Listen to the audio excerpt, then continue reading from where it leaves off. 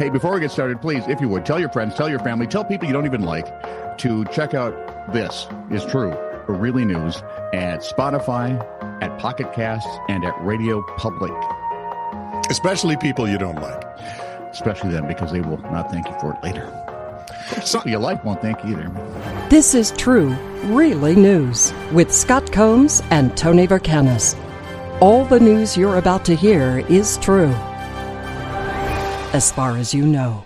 Scientists have come to the... Now it's your turn, Scott. Go ahead. Give us that first story. Before I could wander off all over the place here with nothing to happen, and then we get in trouble because then everyone says, Golly's rude. He interrupts him all the time. Why didn't he let the bald guy talk? And I go, which bald guy? Because my hair is pretty short. Although right at the moment it's a little long and needs a haircut. Anyway, you were saying.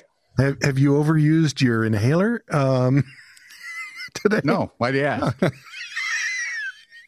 So I think I've got just the right amount.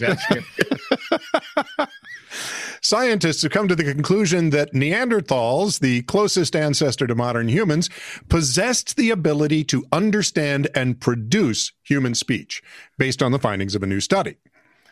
According to co-author Juan Luis Arzuaga, professor of paleontology at a university in Madrid, whose name I refuse to try to pronounce, for decades, one of the central questions in human evolutionary studies has been whether the human form of communication, spoken language, was also present in any other species of human ancestor, including the Neanderthals. What flows from the article is some complex science that allowed scientists to determine Neanderthals' hearing was likely in the same range as modern humans. Therefore, what? Huh? What? What? Who? What? Huh? First base. So, God, we're just children. In any case, their hearing was likely in the same range as modern humans. Therefore, likely their speech was as well.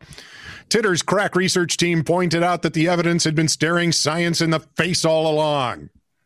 One simply had to listen to any campaign speech to determine if Neanderthals could use spoken human communication. Tony? They're saying words, but they make no sense. Yep. Mark one down for the civilian. Check them for red hair. See if they live in a cave. Mark one down for the civilian fleet. While conducting maintenance in the international waters of the Caribbean, the crew of the RCGS Resolute spotted a Venezuelan Coast Guard vessel last March. Okay. According to the crew of the Portuguese flag but German-owned cruise ship, my, that must be complicated. Probably tax reasons. What language do you speak? Yes. The Venezuelan littoral patrol boat Nayaguata? Sure. Anyway, a Venezuelan boat directed the cruise ship to follow it to a Venezuelan port.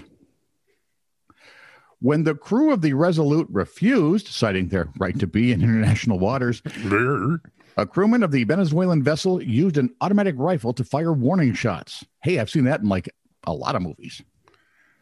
When that didn't turn the Resolute to port.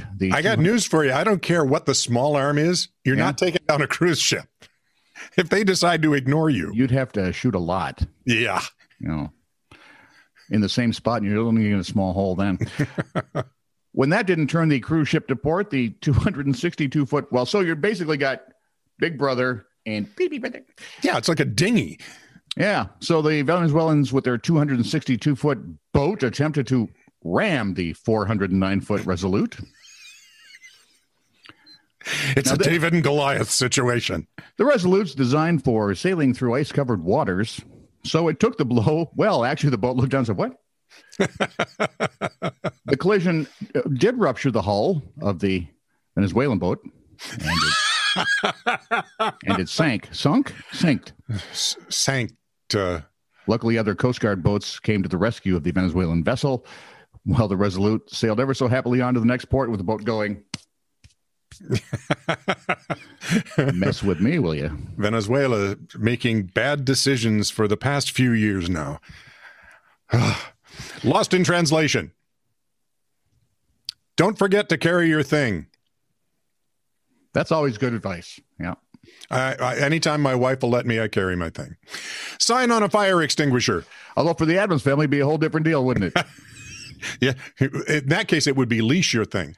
Yeah. You'd have to carry it and your thing. Yep. And I don't know how you're going to do that in public. Go ahead. Sign on a fire extinguisher. Yes. Hand grenade. Oh, see, now I got to pull the pin and throw it. It's just Dude, delicious. what are you thinking? Tag inside a kid's shirt. Yeah. Remove child before washing. That's a good tag to have because the Neanderthals are among us. No smoking the bed. That's never a bad idea. I wonder if I can smonk the bed or maybe smork the bed. Or Look, Phil, I got a new mattress. It's smoked. Nothing better than smoked mattress. And finally, forms of payment sign. Yes. Cash or octopus. Oh, I'll take octopus art. I just want to see someone pull an octopus out of their back pocket. That's all I want to. I want to see that. Here. This is true, really news. Send email to TITR@netradio.network.